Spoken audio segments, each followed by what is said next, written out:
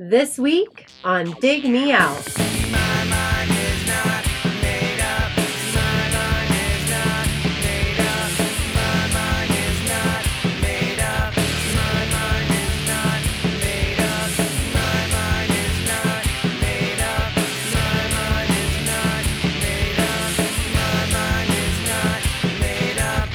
My mind is not made up. With your hosts, Jason Diaz and Tim Minichi.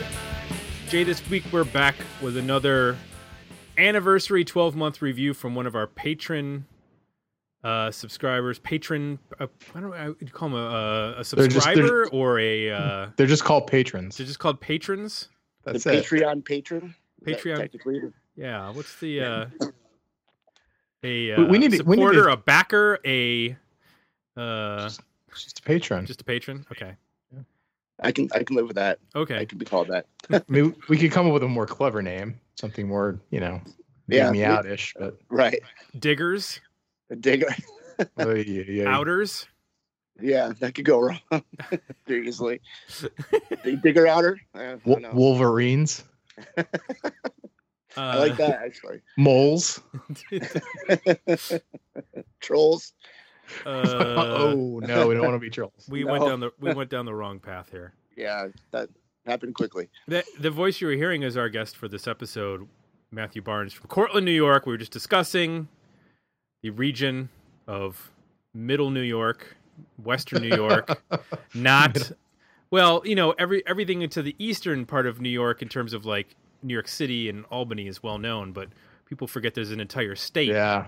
Yeah, people assume you're from the city when you say you're from New York. Right. Well, I remember driving. We drove from New York City to Buffalo. It was a lot of nothing. Oh yeah, Mm-hmm. yeah. It's a very rural state. People don't really realize that. I think. Yep. It can get mountainous and there are a lot of trees and lakes and stuff A lot of In- cows. in the shape of fingers. Right. So tell everyone for this episode, for your 12-month anniversary pick, what you have selected for us to check out. I have selected "Empty" by God Lives Underwater. Nice. Yes. How did you come upon this record? I was an angsty 15-year-old or whatever at the time, and it was really up my alley as far as it was like Alice in Chains meets Nine Inch Nails, so it was like just geared for me and what I was into basically. I think I saw the No More Love video on MTV, and instantly I thought it was great, and it's one of those records that just continues. Like every time I can't get sick of it. Like I every time I hear it, I seem to like it more and more and point out more and more things. And the production is awesome. And so, yeah, man, it just stuck in my head pretty easily. Excellent. Jay, were you familiar with God Lives Underwater? Oh yeah. I have. What record do I have? Life in the So-Called something. Space Age? Space Age. Space Age. Yep. Yeah, I have that on CD. It was probably a record club pickup. Okay. But I was kind of into like this kind of sound for a bit for a blink in the 90s. So yeah, I didn't have this record. I was familiar with a couple of songs, but hadn't really ever listened to the record. Gotcha. I own all the records. Well, not some of the... I don't think I have the 2004 record, but I have Empty. I have the original EP that came out before this. I have the record that you mentioned, Jay, and then I have another EP that came out in the 90s. I think it was for Rearrange that came out in 98. But I don't have Up Off the Floor, which came out in 2004. And I think I got into them fairly early. So I mentioned before the show that I had a little bit of a story with regards to God Lives Underwater and our college experience. There was, for a very brief period of time, Jay, a third record store in downtown Bowling Green. Now, the famous one is Finders. It's been there forever. And then there was, while we were there was Mad Hatter Music, which was in a terrible little, I don't know what you call it, shack of a building. For a short period of time, this record store opened up. It was like a record store / music venue / it was kind of weird. Is that they sold music and they also had like gear and it was also like a performance space. God Lives Underwater was booked to play there. And so what happened was two things happened within like a week of each other. There was a theft. Do you remember this? At one of the archive rooms where a bunch of stuff was stolen in terms of CDs and vinyl from one of the radio stations in Bowling Green. I don't know if you remember that. Vaguely. So a lot of that stuff magically ended up at this record store. And then the same week, God Lives Underwater's like, I don't think they had a bus. I think they had like a Ford Nice van. Econo, like an Econoline, Yeah. like rolls up and sees the venue. And we're like, what the hell is it? Like they thought they were playing, like a 400 or 500 person, like, decent sized venue. I mean, they're on A&M not A&M, they're on American Recordings for this. They've got some buzz, blah, blah, blah. And they're playing, there's this, basically it's like a tiny little shop with like a little bit of a performance area. Mhm. And they like just left. Oh no, bastards! That place shut down very quickly afterwards. Yeah. Oh man, Um, that sucks. And it was never really confirmed whether someone stole all that music and like tried to sell it off all there, or if the person who was actually running the store was the one who stole it all. Maybe somebody who went to Bowling Green at that time and has more information can share it with us. But yeah, I think the place was around less than a month, and then it like disappeared. I'm surprised that they didn't play though. I mean, it's not like they were like huge rock stars. It would seem they would want to take advantage of every opportunity. I think because just the gear wouldn't fit inside. Oh, it just wouldn't fit in there. Okay, well, I can see that being a problem. I think they had like synthesizers and a band, and they had like stuff, and this place was not cut out for stuff. It was cut out for like a guy with an acoustic guitar, Right. and that's about it. So anyway, that's the history of my experience with God Lives Underwater in college. So That's the band hilarious. actually formed in a small town outside of Philadelphia, which I cannot pronounce it, so I'm not going to. In 1993, by David Riley and Jeff Turzo. They were in bands before that, and then put together the EP, which got the attention of Rick Rubin of American Recordings. So the original EP came out on Onion, which was the imprint of American Recordings, and then they got bumped up to the majors, and their first album, 1985's Empty, which we're reviewing, came out on American, and then they moved to A&M 1500 Records for the follow-up 1998's Life in the So-Called Space Age. Now, I guess Up in the Floor was actually recorded for 1500 A&M, but there was, as happens, a lot of turmoil at the record label, and they ended up delaying the release for 6 years. I don't know if it was 6 years, but for multiple years, and it didn't come out until 2004 on Locomotive Music. And then, sadly, David Riley passed away in 2005 he died in his sleep from complications of a coma brought on by bleeding due to a tooth infection. Yeah, which is crazy because he had all these drug problems, and I guess at that time he was I heard that he was like clean, and he was getting his shit together, and then that happens. It's just like God, it's really tragic, And then he was just about to release an album and go on tour, and 2007 there was a book released by Brian Paone called Dreams Are Unfinished Thoughts, which is he was a friend of David Riley's, and I guess it's about David Riley. So if you're interested in reading that, you can go to the website Brian Paone, PAONE.com to check that out. So let's get into this record, Empty by God Lives Underwater. So Jay, I'm going to start with you since you were familiar with the second record but had not checked this one out yet. Tell me one thing you liked about Empty. I like the production of this record, and it's funny because I didn't, first couple listens, I didn't realize they were on American, and I was struck by how dry it is. And if you know anything about Rick Rubin, that's kind of his calling card. Is he hates reverb. Yeah, he tries to Yeah. keep everything as pure, and as Mhm. simple as he can. So for this type of band to go with that approach, you would think, which I remember the album that I have being more, I think, reverby and lush sounding and higher. I don't want to say higher fidelity, but just shiny sounding.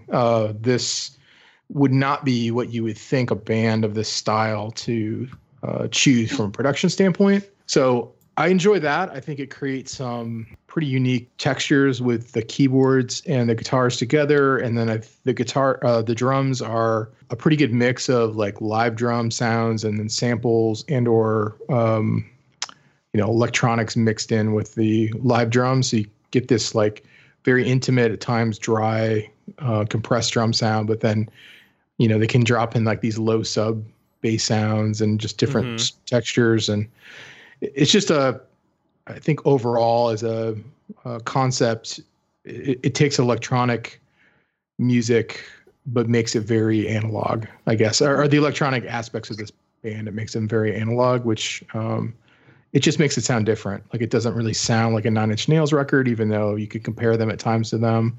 The production is just, it's more of a, it's a Rick Rubin production. I guess that's the best way to describe it. Yeah, that's a really good point. I'm glad you brought up the production, because that was the thing that I kept like trying to figure out what made this different.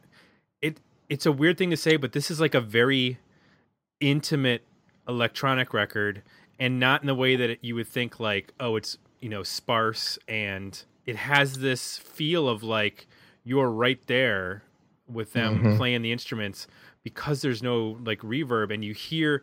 And I think with the kind of masterful job is that because there's not a ton of reverb or any reverb, you would expect then things to get sort of really brittle sounding, especially because they're using these distorted guitars that are very processed, and with keyboard stabs and stuff like that. But they're able to tweak it enough so that you get the fuzz, you get the distortion, but it's got a little bit of fullness that just keeps it from going into like this overly bright or brittle side of things. And it's a really nice listen from that aspect. Yeah, I think a good comparison would be the Stabbing Westward record. Was it Darkest Days or Darkest Hour or something that we reviewed? That is I think what I was expecting from a production standpoint. So that two things. That album can get huge, like with the way they do layering. Like when they go big, it gets enormous, but it can also get brittle. Like the guitars get to this like fuzzy tone of like ear piercing, just noise, where this doesn't ever do that.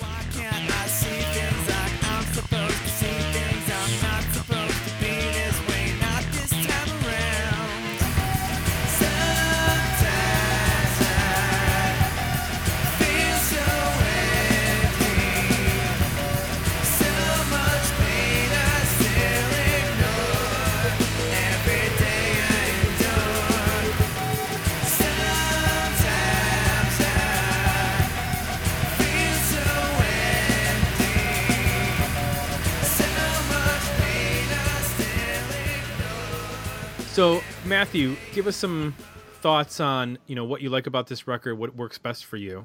Well, I agree with the production aspect of it. It's almost like it's lo-fi digital, which is a weird way of like thinking about it. But it's like it was recorded in like 16-bit. I don't know if it was or not, but it just sounds like it was recorded kind of in like a lower quality converter or something. But it somehow works for the sound of the record.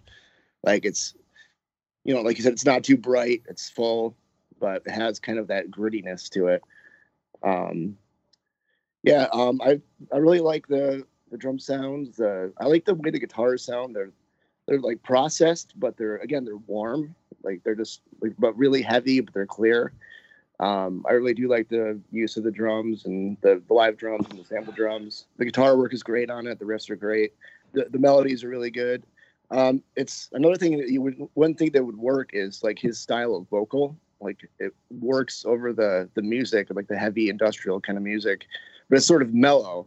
It's not like screamy like Trent Reznor or the guy from Steppenwolf. It's a really cool contrast that you think would just not match, but somehow it does. And it's just another thing that creates a really unique thing for this record. And the melodies are strong, the hooks are there. You know, it's just it's weird. It's dark yet it's danceable. It's a lot of contrasts that work together, and I think that's what makes it work for me. You know, you mentioned about, you know, in the earlier part about Lane Staley, this being a combination of, what was it, Lane Staley and Nine Inch Nails. Nine Inch Nails. And that was on my mind when I was listening to this. Like, you could, if you produced this in a different way and you kept his vocal, you could very easily turn this into a rock record, because the melodies are there and the structure of the songs are there.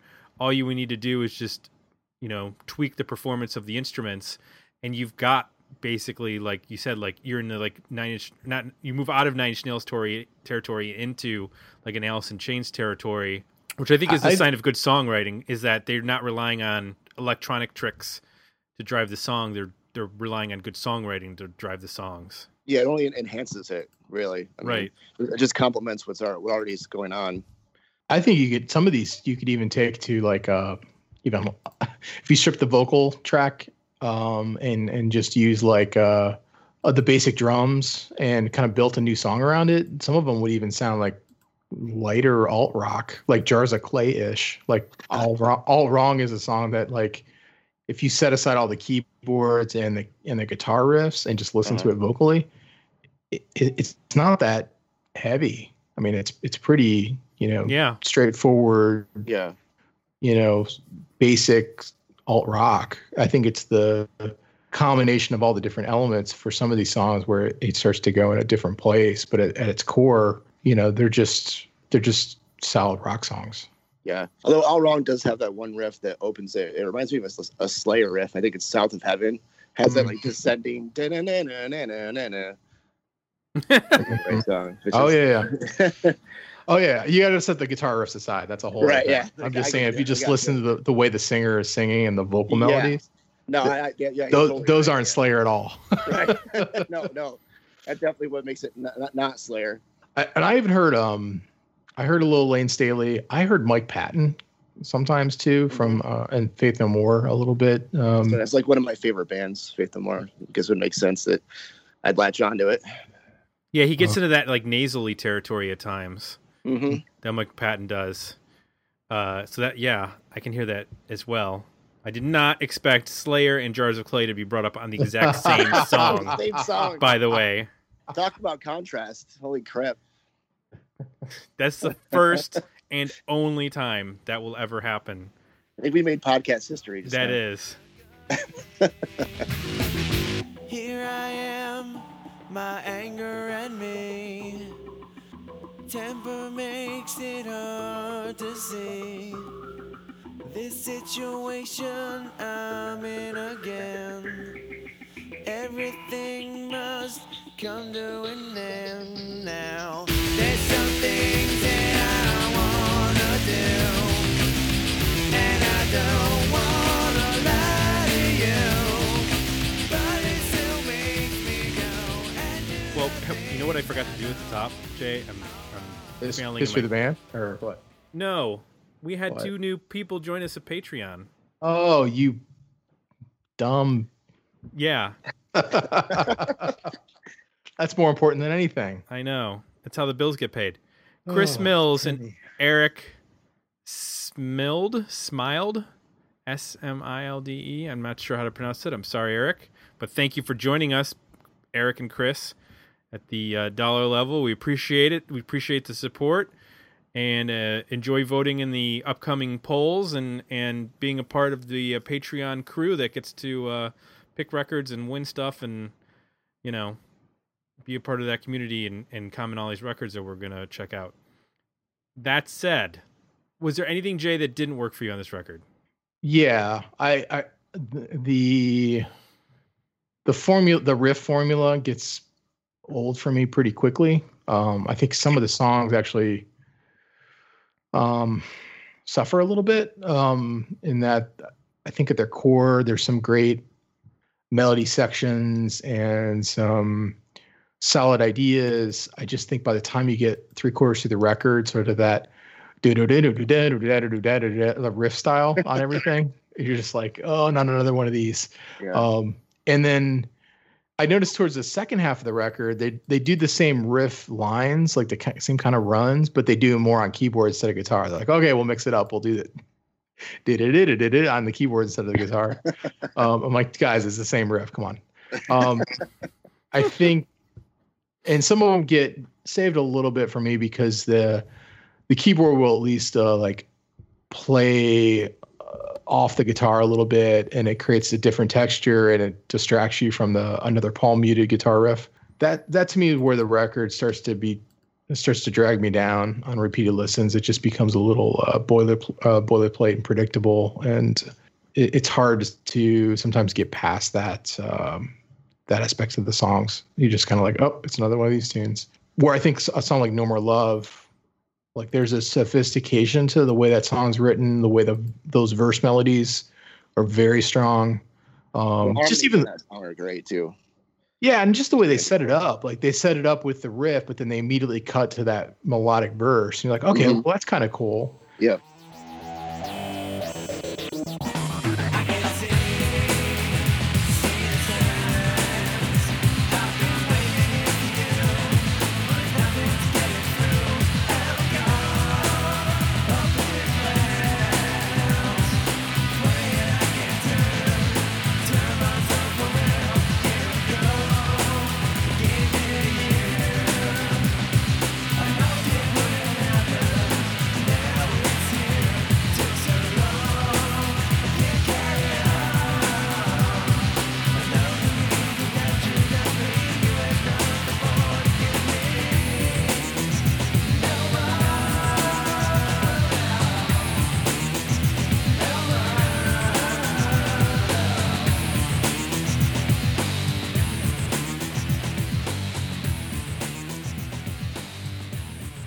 Whereas a lot of the other material, it's like, here's the riff, and then they build on top of the riff with the keyboard, and then you got the riff through the whole verse. You're like, okay. So yeah, I think that's my biggest criticism. Matthew, any things that stick out for you that maybe don't work as well as? No, it's perfect record. No, no, there's definitely revisiting it. I think the thing that bothered me the most was that some of the lyrics don't really age well. They're a little bit whiny, and I think it worked for me as a teenager, but growing up, I mean, it just kind of like, and they're not the greatest lyrics. A little bit reeks of like high school poetry, like bad high school poetry. Yeah, I wrote a couple down, like get that feeling, touch the ceiling. Right. There's a lot of like rhyming you and do, that kind of stuff. Yeah, you only make me unhappy, and I can't deal with this. That's another one. Well, that's probably my least favorite song on there, the 23. It's just kind of boring. Yeah, they don't do the slow song well. I think the last one on there is interesting, though. Yeah. At least how it builds up at the end. I really like that. It's also under 3 minutes, which helps. Right, yeah. I mean, it's not really an overly long record, at least not for me. I think if it were like a couple more tracks, it would be like exhausting. If it were like a Stabbing Westward record where it's 80 minutes long, there's only so much like industrial guitar rock angst you can take before you start to lose your mind. Right, yeah. At least the last one, they try something different with that, acoustic guitar and then that build at the end. And 23 just felt like, well, we have to do at least one slow song. And it just sort of dragged on this. Yeah. And they didn't, I don't feel like they really like found a strong melody for it, or it just was, it really like ground the album to a halt at that moment. Yeah, it has a cool atmosphere to it, but as a song, it's just kind of, It almost would have been better if they just used it as like an instrumental piece for like a minute and a half to just provide a breakup between the first and the back half, first half and back half of the record. Yeah, I agree. Another one I wrote down was the third song, "Fool." It's definitely just it's such a '90s guitar riff. The down. I mean, it could be a Seven Mary 3 song, Yeah. I mean, I like how his vocals different on that. That's the only That's one thing I do like about that song. It's the one song where he's kind of more aggressive, and it's his voice kind of breaks up, like it's not meant for it. But I think that's kind of what's cool about it. That's just me. I struggled with that one a little bit. I get where you're coming from. I kept going back and forth. I was like, there would be moments where like, wow, I really like how intimate this is and like how he's pushing his voice. And then there's other parts where I'm like, he's a little off key. Like, oh yeah, it's definitely not perfect. Like maybe he could use a little reverb to help smooth that out. Cause that sounds real naked. Rick Rubin does not own a reverb machine in his studio. I think he bans them. No, there are no reverb tanks. No. So this record comes out in 95. I'm trying to remember. Is this the same year as Downward Spiral? Or was Downward Spiral 94? It was 94. Okay. Yeah. So I understand, this record did okay. It didn't chart, but the next one did, which I find interesting. I feel like the latter half of the decade was actually kinder to this style of band, because that's when you get like Stabbing Westward and some other Orgy, Gravity Kills. I feel like if this came out a little bit later, like 2 or 3 years later, it would have been more successful, because it does remind me of like the Chemical Brothers and Prodigy sometimes, with the more keyboard synth heavy songs. Yeah, I'll say that I did enjoy. This isn't I guess you'd say like an angsty sort of industrial record. It definitely has like a dancey electronica element. I don't know if electronica is the right word, because that to me is a little more like European, I guess, with like the Chemical Brothers and Prodigy and that kind of stuff. It's a little more Glow Stick the Rave than this. Yeah, I got that in a couple of spots. I think We Were Wrong is a lot like that.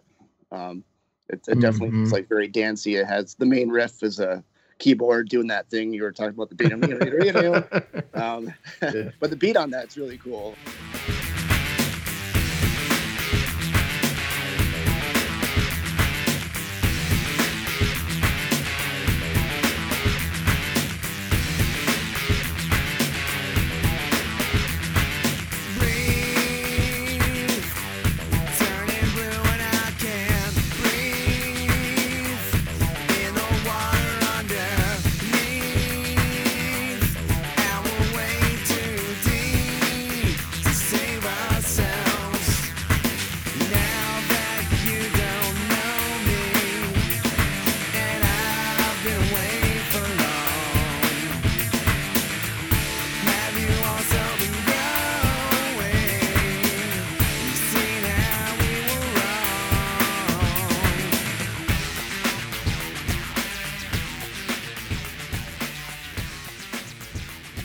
Yeah, that definitely reminded me of the stuff that would come out a little bit later in that field. And I think we'd be remiss if we didn't, bring up Depeche Mode in all of this, because they're clearly like, in terms of structuring songs, I think they're probably following the Depeche Mode format rather than Nine Inch Nails. They were really into Depeche Mode. I know David Riley was, anyway. Well, that makes sense. I mean, the next album is named after like a quote from a Depeche Mode album. Right. So that makes sense. Plus, I think David is the one who organized that tribute record to Depeche Mode for the masses. Oh, that would make sense. Yeah, so he was a total nerd for those guys, which they're a great band. Can't go wrong with Depeche Mode. My book, anyway. Would that be a good in the 90s band to do, Tim? What? Depeche Mode in the 90s? Oh, yeah. Definitely. Yeah. We're going to get there. I got them on deck. Nice. Well, that's nice, because that circles us back around to many other bands that we've talked about on this show with that comp, which we've actually covered back in, I don't remember what year it was, many years ago. Another thing I was reading was, and you can hear it Up Off the Floor. If you listen to it, it sounds like total shit. It's, I guess someone messed up in the mastering process or something, and it sounds like a low quality MP3. When the first MP3s first came out, the entire record is ruined, and the only way you can get a copy of the unaffected version is the bootlegs that came out first. Oh gosh! So it's just God, that's gotta suck. Like, who was asleep that day and were they fired? Wow, Ridiculous. that's terrible. But yeah, it's too bad because there's some good songs on it, but it sounds so horrible. Let's talk about our overall ratings on this record. Worthy album, better EP, or decent single? Jay, where do you land? I'm between a single and an EP. I just think there's a good concept here. I think some of the material is much better than others. I think it gets pretty stale pretty quick for me. I'll go with an EP. I think that to get to an album, they would need to. I think this album could probably be a little bit more experimental than it is. Like, I'd like to hear this sound, but hear a couple of tracks on here where they just, push it a little bit further and go a little further. So I'm at an EP. Yeah, that's not Rick Rubin's MO. I mean, he's a song guy. Yeah, I know. So I feel like on the next record, it was way more experimental. Like, it got less guitar and angst driven, and it was more of a kind of all over the place, for better or for worse. Matthew, your rating? Definitely worth the album. I realize it's flawed in some ways. Like, I could live without like 23 and what's the other one I wrote down? Tortoise. Tortoise is just like seems like kind of a filler song, but I still enjoy it. It's just pleasing to my ears. It might be nostalgia, of course, it's part of it, but I just think it's kind of a perfect combination of heavy and danceable and synth heavy, and it's just a unique record. So I'm at a full-length record.